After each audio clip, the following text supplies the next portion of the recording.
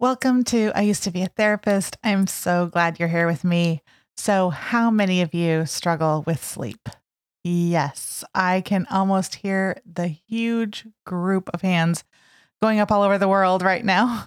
There are so many of us who struggle with sleep, either going to sleep or staying asleep for the right amount of time, or both of these things. Sleep can be a huge issue when it comes to our wellness. So today I'm sharing a conversation that I had with Dr. Julie Pelletier. She is the lead coach of a group called Embody Hope, and she has over a decade of experience as a clinical psychologist and is now in the coaching world, and you know that I love that. Julie talked with me about the importance of both sleep and dreams. Our conversation was inspiring to me, and I learned some really fun stuff I didn't know, and I always love doing that. Dr. Pelletier has lots going on in her coaching practice. You can go check it all out at embodyhope.com. I really wanted to mention that Julie is going to be running some coaching groups soon related to self-care, and that will also include lots more information on sleep. After we did this interview, Dr. Pelletier decided to do some additional training, actually specific to insomnia, and is incorporating all of that into her coaching. Dr. Pelletier has so much to offer in our conversation. You will not want to miss this. I know it's going to add value to your day. Let's listen in. My name is Dr. Wendy Bruton, and I used to be a therapist. Welcome to my podcast. Leaving my career as a therapist, business owner, and counselor educator was a big risk. But now, as an author, coach, entrepreneur, and podcast host, I am fulfilling my passion to help people move forward toward an essentially better life. Each episode is filled with stories, information, and ideas that I know will be valuable to your life and to the lives you touch. So if you need a therapist or just someone who used to be a therapist, I know that this is a place that you will feel valued, valuable, and learn to move forward from what you used to be. I'm so glad you're here. Thank you so much for being here today. I'm so glad you're here, and I am excited to get to talk. We're going to be talking about sleep and dreams. So, that's right. Julie, one of my thank favorite you. topics. Good. I'm so glad you're here. Before we get started, though, talking about those two things, I would love for you to tell us just a little bit about yourself, about your family, where you live, all the things that you like to do, all that stuff. Yeah, I am happy to share. So I am a clinical psychologist and have been for the past decade, which is kind of crazy as I say that out loud. Right. I live in central Pennsylvania and grew up in Pennsylvania. I live with my husband and my two sons. I have a 12-year-old and a 7-year-old, and we have a dog, Lola, who kind of runs the show. We have a lot of fun with her. She's been loving life during pandemic times because she has more walks than she's ever had in her whole life. Yes. So that's been one positive. We definitely like to spend our time outside, and we live right near a park at the end of our street. So we like to walk down there a lot. We like to hike, and we pretty much are at our happiest when we're outside together. So that's something we like to do. And we also love family movie night. And I'm always the one to make the popcorn because I put on tons of butter and salt, Nice. which my sons are really happy about.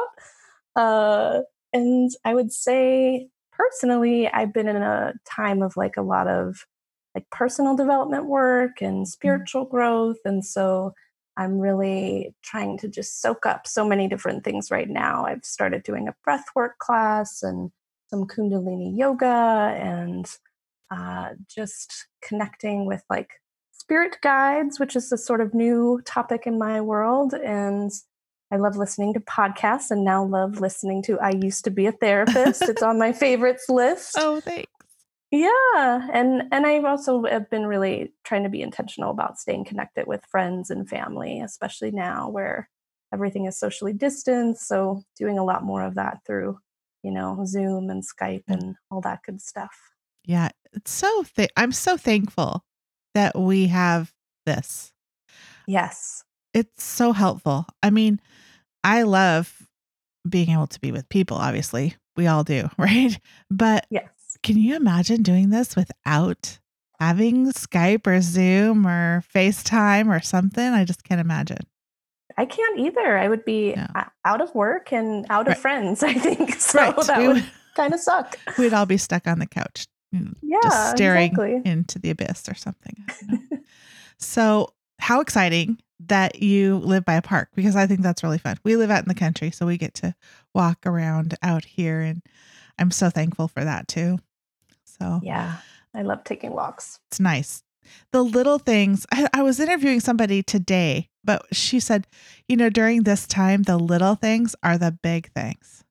Absolutely. I totally agree with that. Yeah, and it really shines a light on I don't know, what matters and what I can be grateful for. So that has been important. Yeah, and meaningful. having to turn your mind to focus on those things. So that's great. Absolutely. So I've been asking everybody during this series, because y'all are therapists, why you became a therapist. I would love to hear. I always like to hear these stories.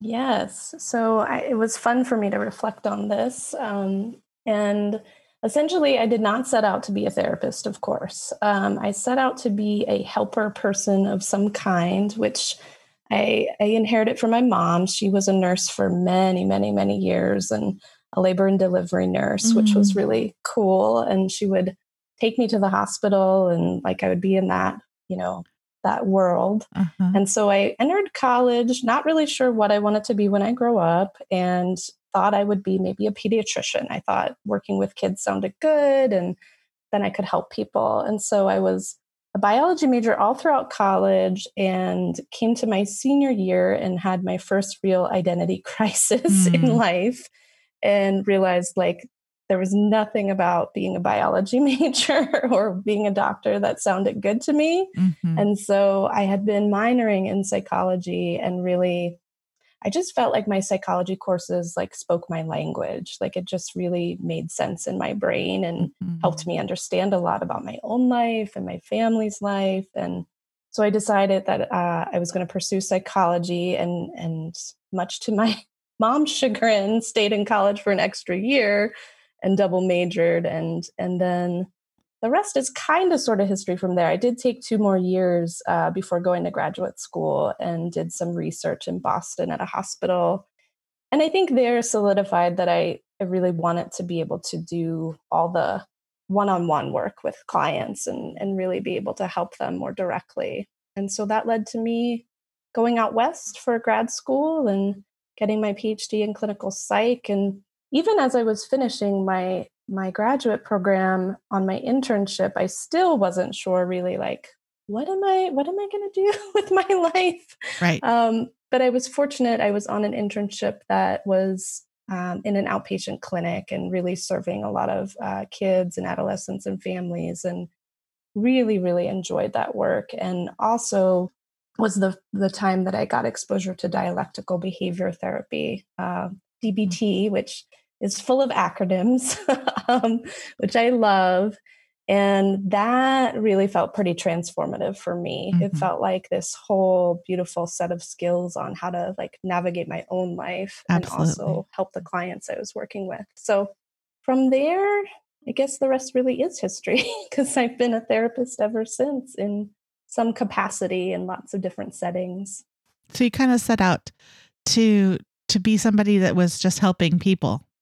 Yeah, exactly. Yeah. And do you feel like you're fulfilling that purpose, that why?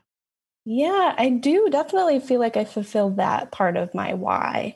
I think as I've gotten older and kind of been in the therapy world now a long time, I think my why has expanded. And I think there's maybe more to do and different things to do. And that's kind of where I find myself right now in life, on the cusp of a transformation on how to do maybe the helping part and the fulfilling my purpose in different ways. I like how you said that your why expanded. I mean, lots of times people talk about their why changing, but I think that's a really good definition of that. It expanded and changed to be just a bigger and have a fuller picture because you have more information. Exactly. Yeah. I think I've done a lot of like values clarification stuff over time for myself as I do it alongside with my clients, and that's been really helpful and really important and informative, and I'm still sort of in that process of figuring it out and figuring out what my bigger why is on this earth. Yeah. Well, I hope we all are, right? I hope we all are continually doing that. That's yeah, cool. Exactly. Okay, so I want to jump in and start talking about sleep and the importance of sleep and dreams and the importance of dreams and how all that stuff. So I'd love for you to start just by talking about the importance, really, in our bodies and our brains and all of that stuff of consistent and adequate sleep. So maybe even talk about what that looks like and all of that stuff. Yeah, absolutely. I could talk about sleep for days, but I won't because everyone will fall asleep. So I will spare them right? and try to keep it concise. I think of sleep as one of the most foundational parts of daily self-care that someone can engage in. And I think for many people, it's often overlooked and undervalued. And I often will say to my clients, I heard this once, I think from a yoga teacher back in the day, that our bodies are geniuses. And I feel like sleep is one of those like built-in genius mechanisms that we have for restoring ourselves every single day.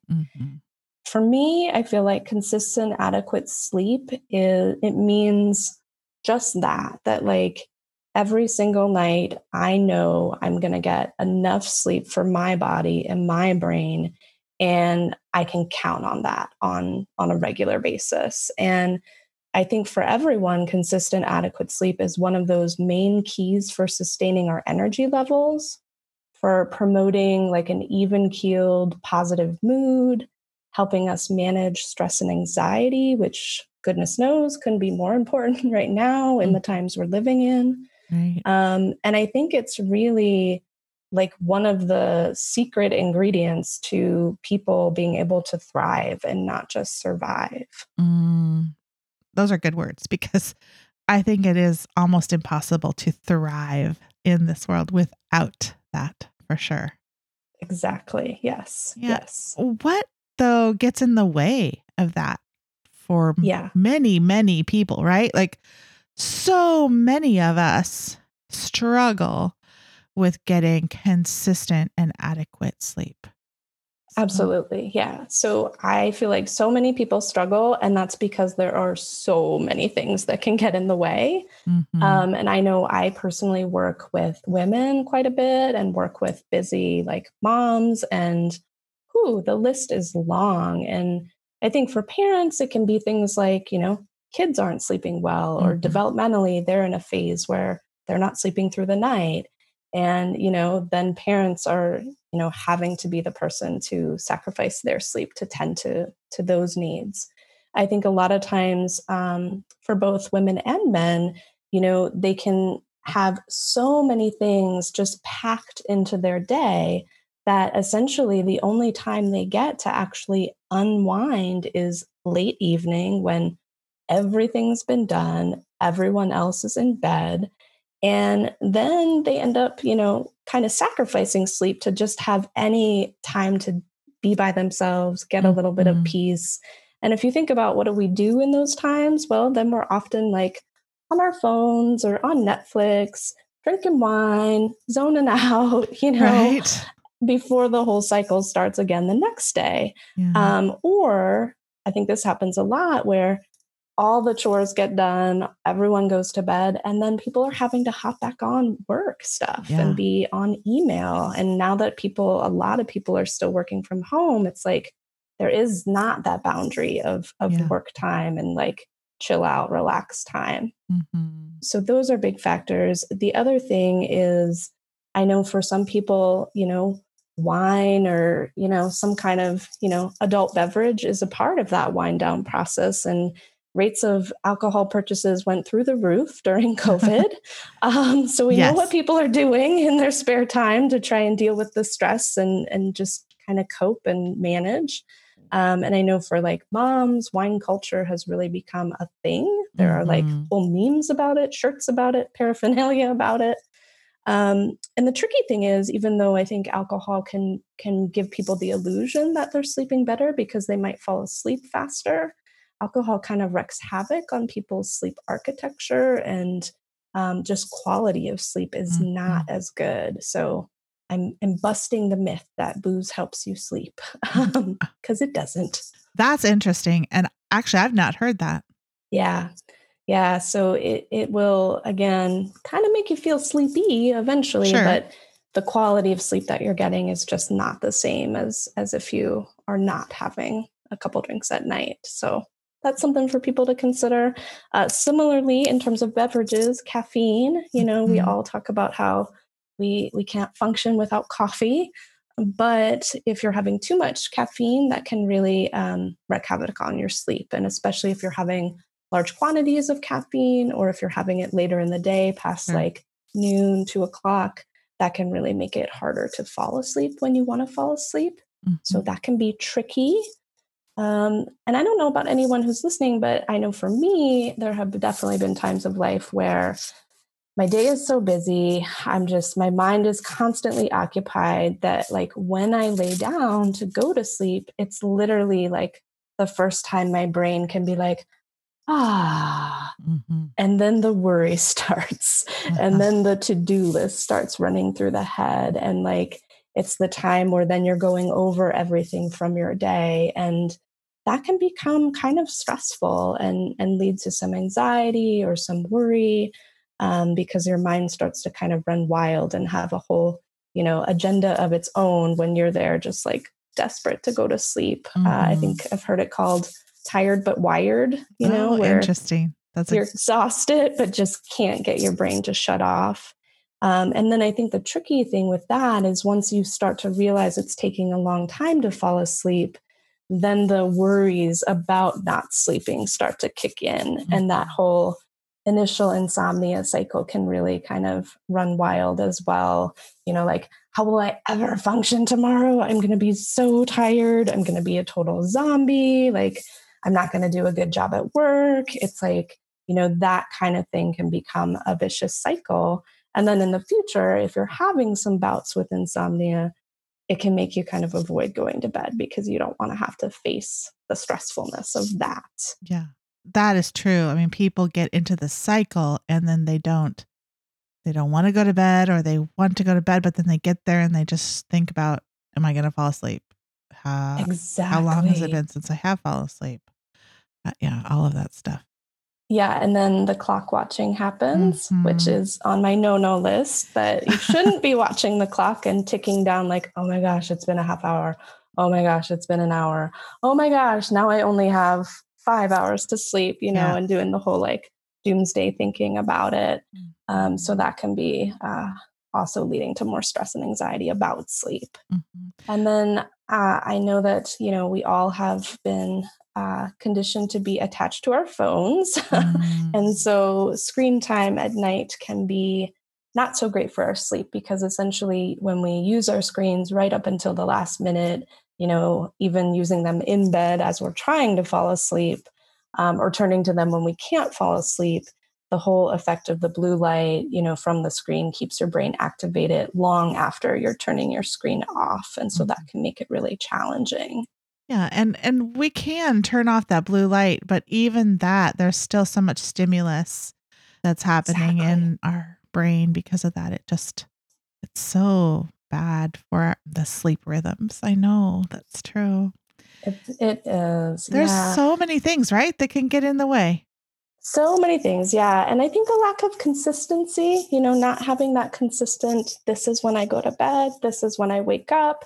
Like if we think about when we're trying to get little kids to sleep, we have that set bedtime. It's like sacred, and then it's like, oh, and then they get up at this time in the morning. But somehow as we get older and we're adults and we're doing all the things, we kind of lose track of the need for that level of consistency, which can be really, really helpful for our sleep cycle and sleep patterns.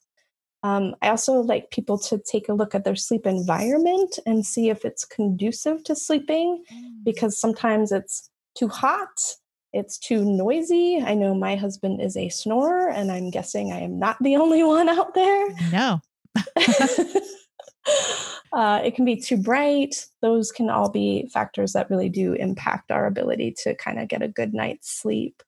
And then the other thing that sometimes gets overlooked is just undiagnosed sleep disorders. Mm-hmm.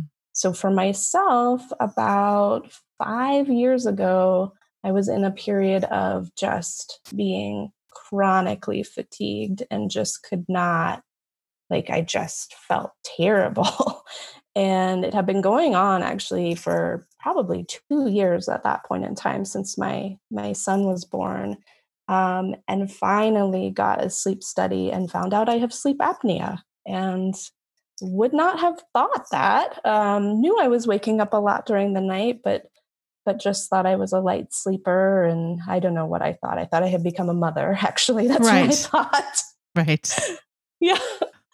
And so, to my surprise, got diagnosed with sleep apnea and have to use a CPAP, which is not the sexiest thing in the world, but it has definitely saved my life and made me feel like a fully functioning human.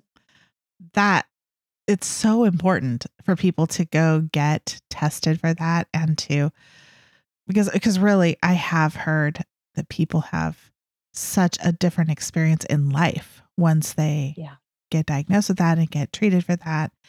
It just changes their whole life, right? To be able to sleep. I can attest to that 100%. And so I do not love strapping into my CPAP every night, but I do think of it as like life-saving for sure. That's interesting. That's great. So you talked about this a little bit, but I'd love for you to talk a little more about why it's important for our mental health. So having a commitment, I guess, to work on sleep hygiene. Yeah. It's important. And I wanted to know why you think for mental health it is. Yeah. I love the way you said having a commitment, Wendy, because it really is. Like, it is a commitment. And it's not an easy one, but it's definitely worth it. To me, good sleep hygiene is the key to good sleep. And then good sleep is one of the keys to good mental health. Mm-hmm. I mean, we know that like certain mental health concerns like unipolar depression, bipolar depression, anxiety disorders, drug and alcohol disorders can all very much disrupt your sleep and make getting good sleep difficult. But for me, it's a two-way street. Like, those things are going in both directions, right? Mm-hmm. If you think about any times in your life where you've been shortchanging yourself on quality sleep, were you a happy human or were you really kind of a grumpy beast? Because mm-hmm. I know for me, when I was going through the sleep apnea stuff before it was treated, the irritability was like through the roof. Mm-hmm. And it really did make a difference in my mood every single day, which then made a difference in all my relationships every single day. Mm-hmm. And I think about things like, when you're shortchanging yourself on sleep, can you focus?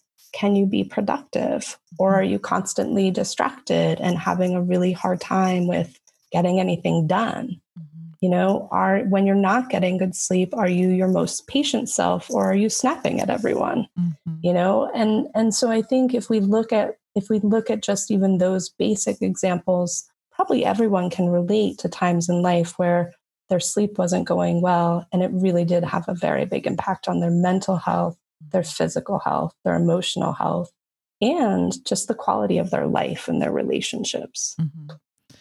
That's for sure. And I think research is showing so much now about how sleep impacts our life, right? It impacts the way that we function in the world. And there was a study that was done not too long ago, within the last 5 years, of people doing many different tasks on less than adequate sleep. And then there was another group that had been drinking. So they were legally intoxicated. Mm-hmm. And they would function at the same level in many, many tasks, driving included. Mm-hmm.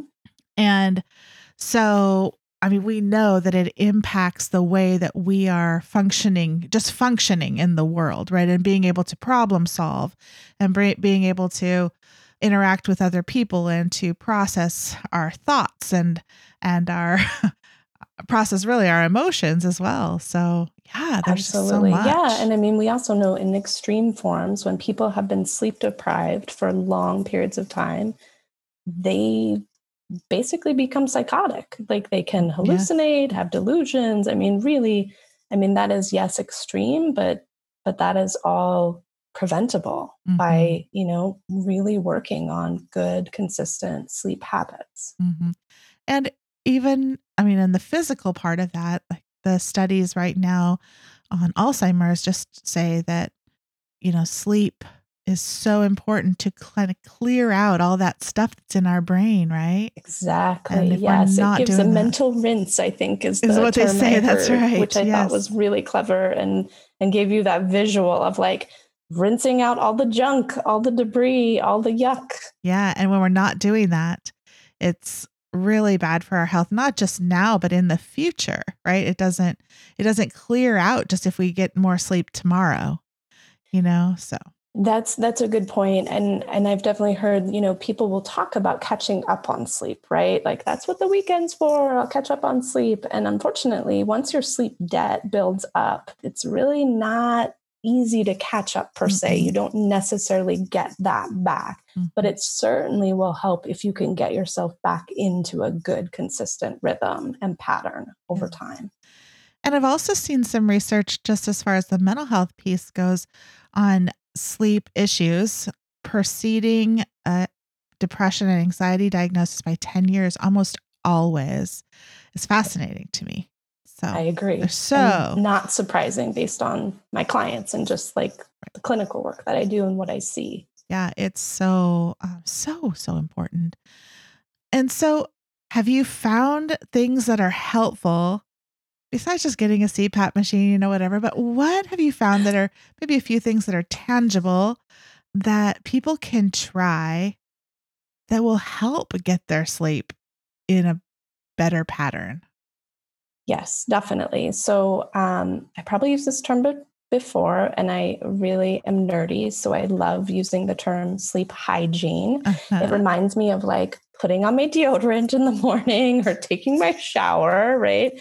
And just like we do those things just on a day to day basis, that's exactly what sleep hygiene is. It's all of the things we're doing to positively impact our sleep and set ourselves up for having good, adequate sleep. And as a side note, I know that, sleep medication is popular and certainly out there on the market and plenty of people use it. And I think, sometimes have to use it. But what we know is sleep hygiene and different behavioral techniques work as well as, and really a lot of times better than sleep medications, which Mhm. sleep medications are kind of problematic because they have a lot of side effects and potential for dependency. So just these cognitive Absolutely. behavioral interventions really make a huge difference and actually are very, very effective and the first line of defense if you're having sleep problems. Mhm. And this can be, lots of different things. I have a list, but I'll run through it quickly. But just I mentioned this before, having that consistent bedtime and wake time, Mhm. and really being pretty disciplined about it with yourself and doing things to relax and unwind before bedtime that aren't harmful, so not alcohol, not screens. This can be things like meditation, reading, doing some deep breathing exercises, listening to relaxing music, progressive muscle relaxation strategies, lots of stuff that you can YouTube and have a quick video to kind of guide you through step by step. Mhm. Those things work really well to unwind and relax at bedtime. I think upgrading your sleep environment is important, really keeping it on the cool side. Having some background noise can be helpful. Get some nice sheets Yeah. if you can. having a comfortable mattress. I have to wear sleep blinders in addition to my lovely CPAP machine and mask. But it really helps. It helps Yeah. block out all the light, helps keep me sleeping throughout the night. You might need earplugs, play around with that. I think it can be really helpful to have a time in your day that's much earlier in the day where you're offloading your worries and your to-do list and trying to kind of schedule that in and actually, you can set a timer and write down all of the worries on your list and have some dedicated quote unquote worry time. And that can be helpful because one, it can lead to some problem solving and like creating some plans on how to deal with the things that you're stressed about. But two, then you don't automatically kind of have to default into thinking of those things when you lie down and try to fall asleep at bedtime. So I like that strategy. That's a really Uh, good strategy.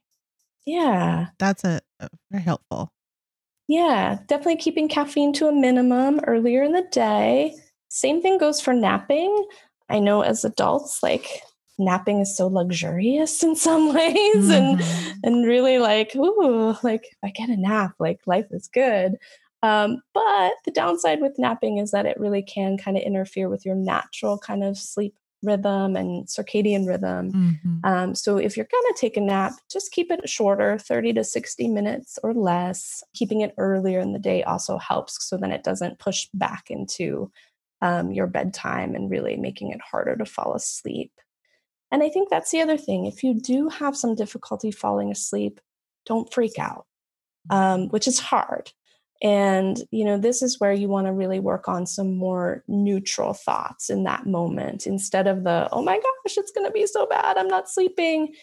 Just trying to remind yourself, yep, this is my sleep time right now. It's okay if I don't fall asleep right away. Then maybe trying to do some things to distract your brain. I know that for me, what has worked really well and has worked for different clients I've worked with too is just trying to count your breaths and just focus on that. So that way it kind of directs your attention to something that's relaxing and soothing and easy for your brain to do. And while you're doing that, just not watching the clock. So not watching it count down.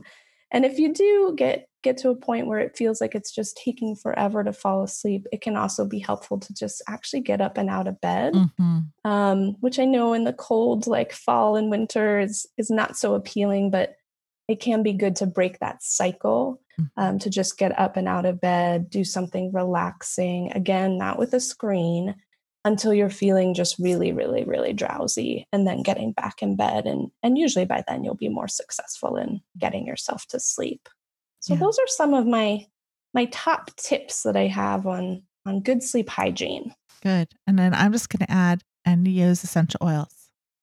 There you go. I know you were showing me that one. That sounded so the good. Dreamcatcher one. We're good, and you can go and listen to that little bonus episode on Dreamcatcher and a bunch of other sleep oils. But adding essential oils can be very helpful, just in calming your amygdala and all the different places in your brain that's just activated, and so it'll help calm that and help with sleep rhythms and stuff. So that's great.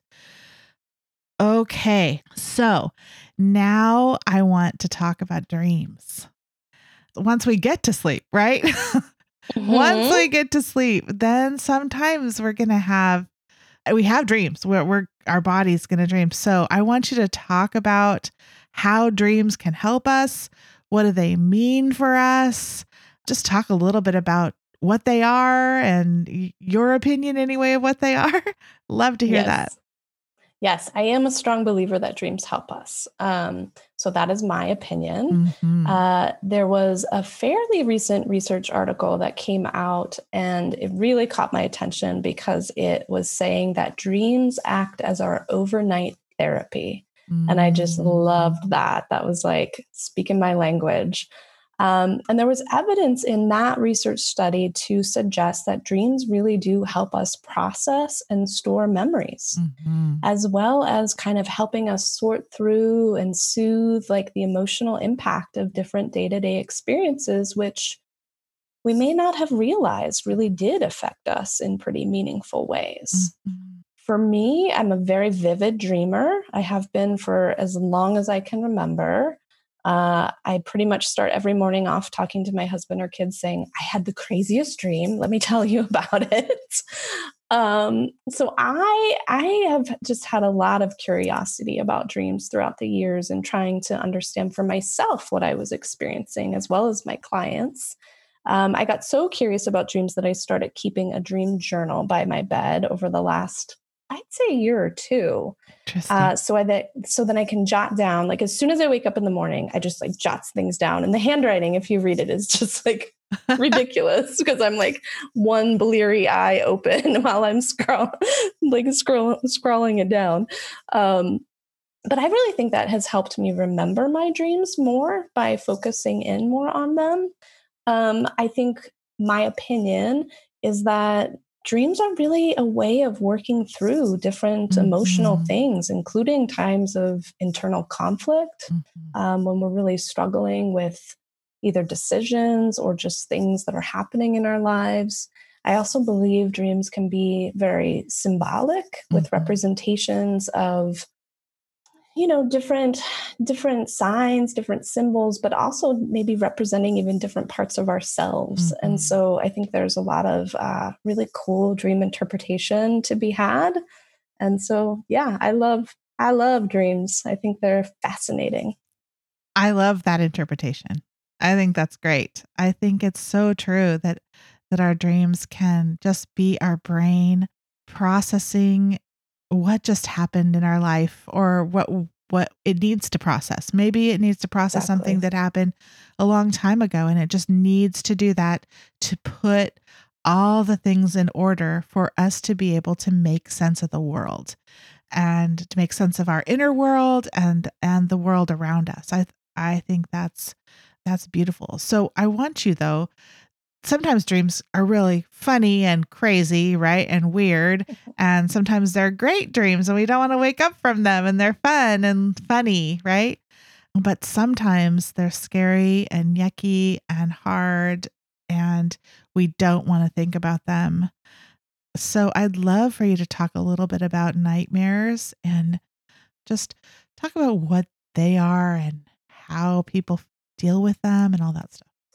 Sure. Yeah. I mean, I think nightmares are lots of different things to different people. I think in extreme forms, we know that nightmares can be a symptom of post traumatic stress Mhm. disorder for someone who has experienced trauma in their lives, and Mhm. is a way that again their brain and their body is kind of processing that trauma, Mhm. oftentimes on a repetitive, recurrent basis. Mhm. For others, they just have scary dreams from time to time, and that is still very anxiety provoking and can be really worrisome. And I think And if it can people are get in the way of having, oh, sleep. go ahead.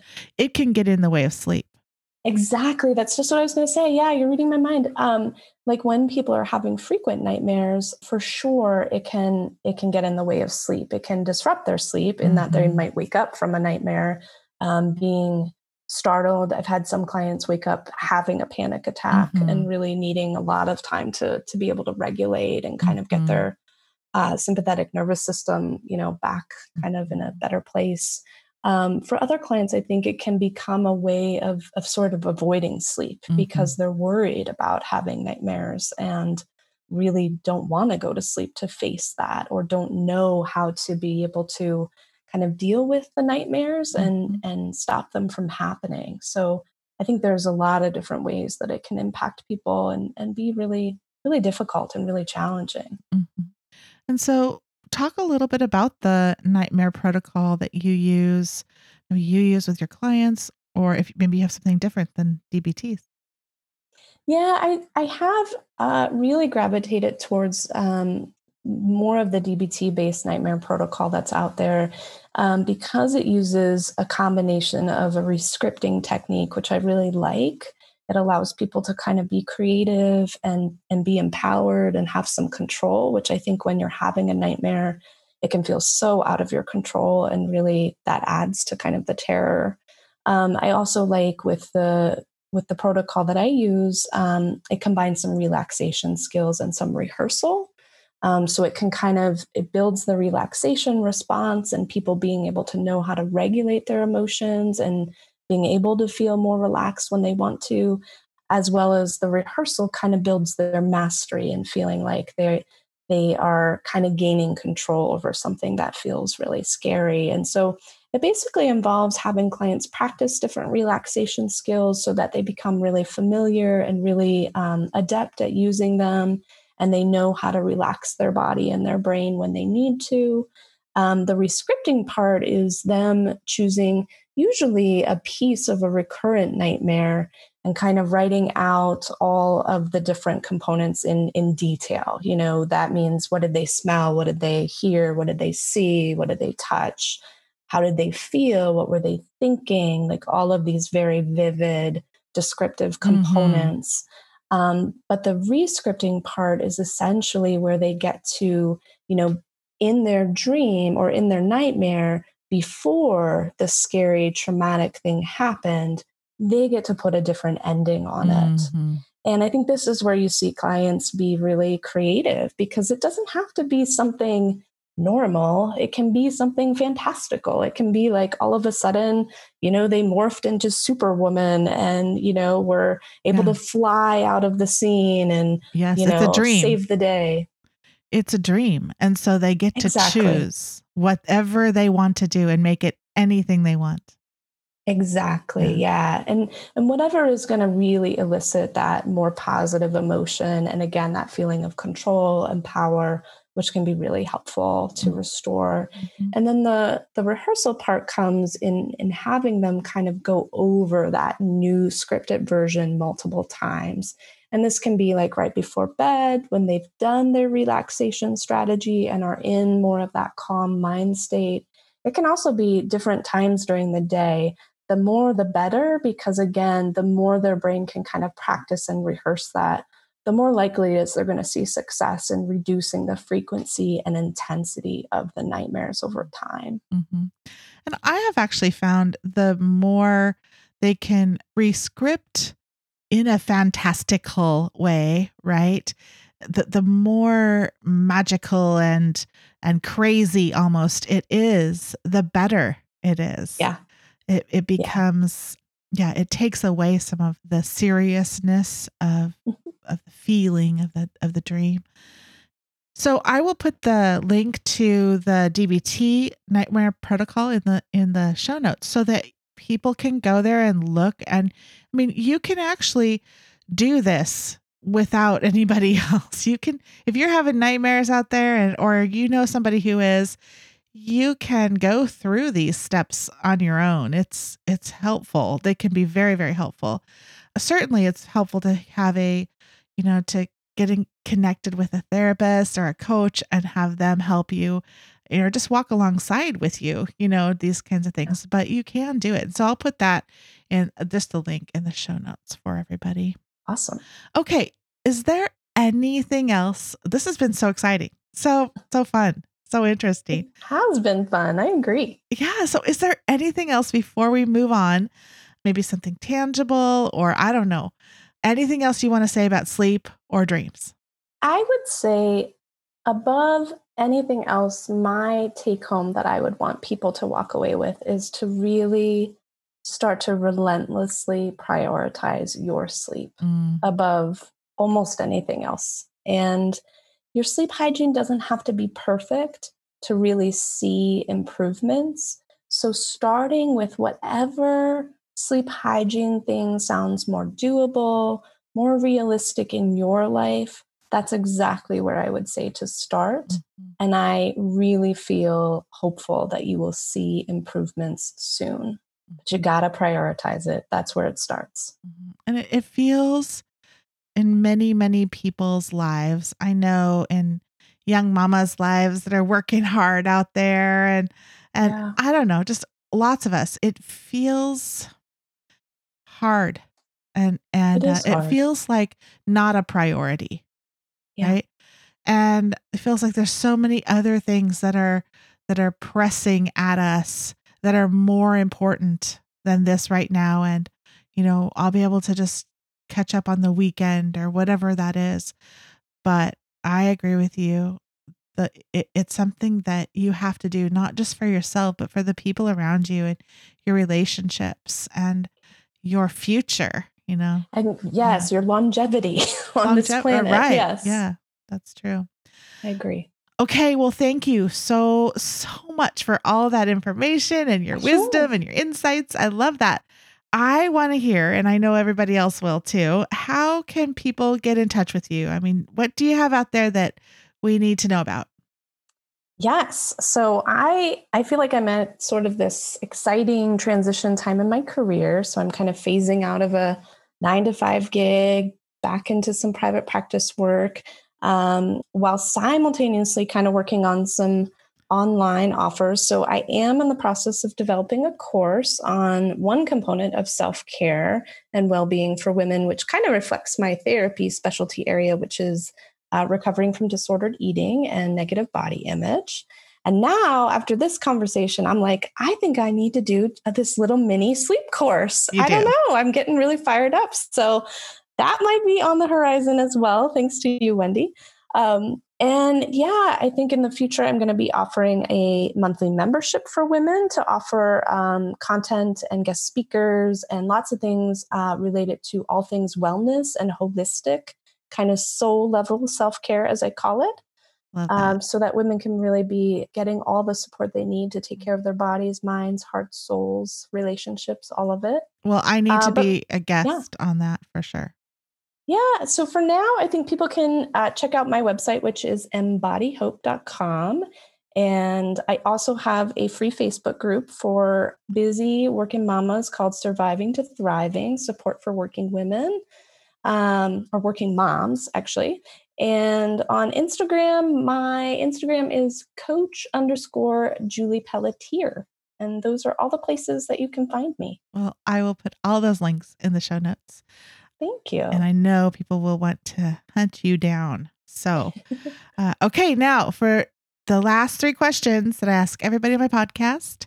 Yes. I'm excited to hear your answers. The first one is an event that changed you. Yes. So, I was grappling with this one, but I think it is safe to say that the event that has changed me the most was in 2011, when we were expecting our daughter, and she was born early and actually died at birth. And so that has been more transformational than anything else I can think of in my lifetime so far. That's a huge event. It does. Yeah. It changes everything. Yeah, it did. It changed everything. It changed my whole outlook on life. It changed my whole outlook on grief. It changed my whole outlook on my purpose in the world, and really how I want to spend my time in the world, and changed my ideas on connections to kind of, I don't know, people who've passed. So it's been really transformational in a lot of ways, deeply sad, of course, but something that has changed me for good. Wow. Thanks for sharing that. Okay. Sure. A person who changed you. Yes. That is going to be my husband, who I've known for 20 years. And I had to check this because I was like, am I remembering this right after this many years? But in our wedding vows, which we wrote ourselves, I wrote that he was the most interesting and engaging human I had ever met, who made me laugh every single day since I met him. And that is still true 15 years later after being married. And 15 years later, the ups and downs of our crazy life we've had, including him having a massive brain injury and 2 brain surgeries in a week 3 years ago, and recovering from that. And so he has been a incredible partner and also an incredible teacher. Wow. That's interesting. I'd love to hear about that more someday. Yes. Okay. The third question is a book that changed you. Oh, I angst over this question because I have so many books. You ask therapists, especially folks with PhDs, about their books. And they're like, it's ridiculous. one book? What are you talking about? Yeah. Yeah.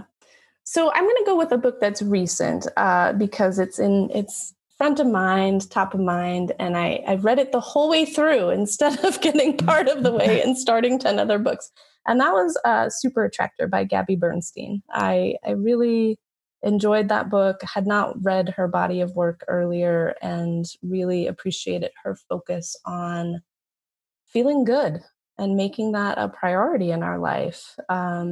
As well as her focus on connecting to spirit guides and how that can kind of guide your life in different ways. So I'm going to go with a Fascinating. non-therapist-y but more spiritual related book. I love that. I will put the link in the show notes so people can check Awesome. that out if they want to. Thank you for being here and for sharing all that information and for just having a conversation with me. How fun. It was a blast. Thank you so much for having me. I'm so glad you joined us. Make sure to subscribe so you can get all the episodes. And you can help support our podcast by clicking the support button in the show notes or going to our website, essentiallybetterlife.com. Follow me on social at Essentially Better Life and check out my website for all kinds of information on business and personal coaching, my book, and even some great stuff on essential oils. Thanks for listening. Blessings and be well, my friends.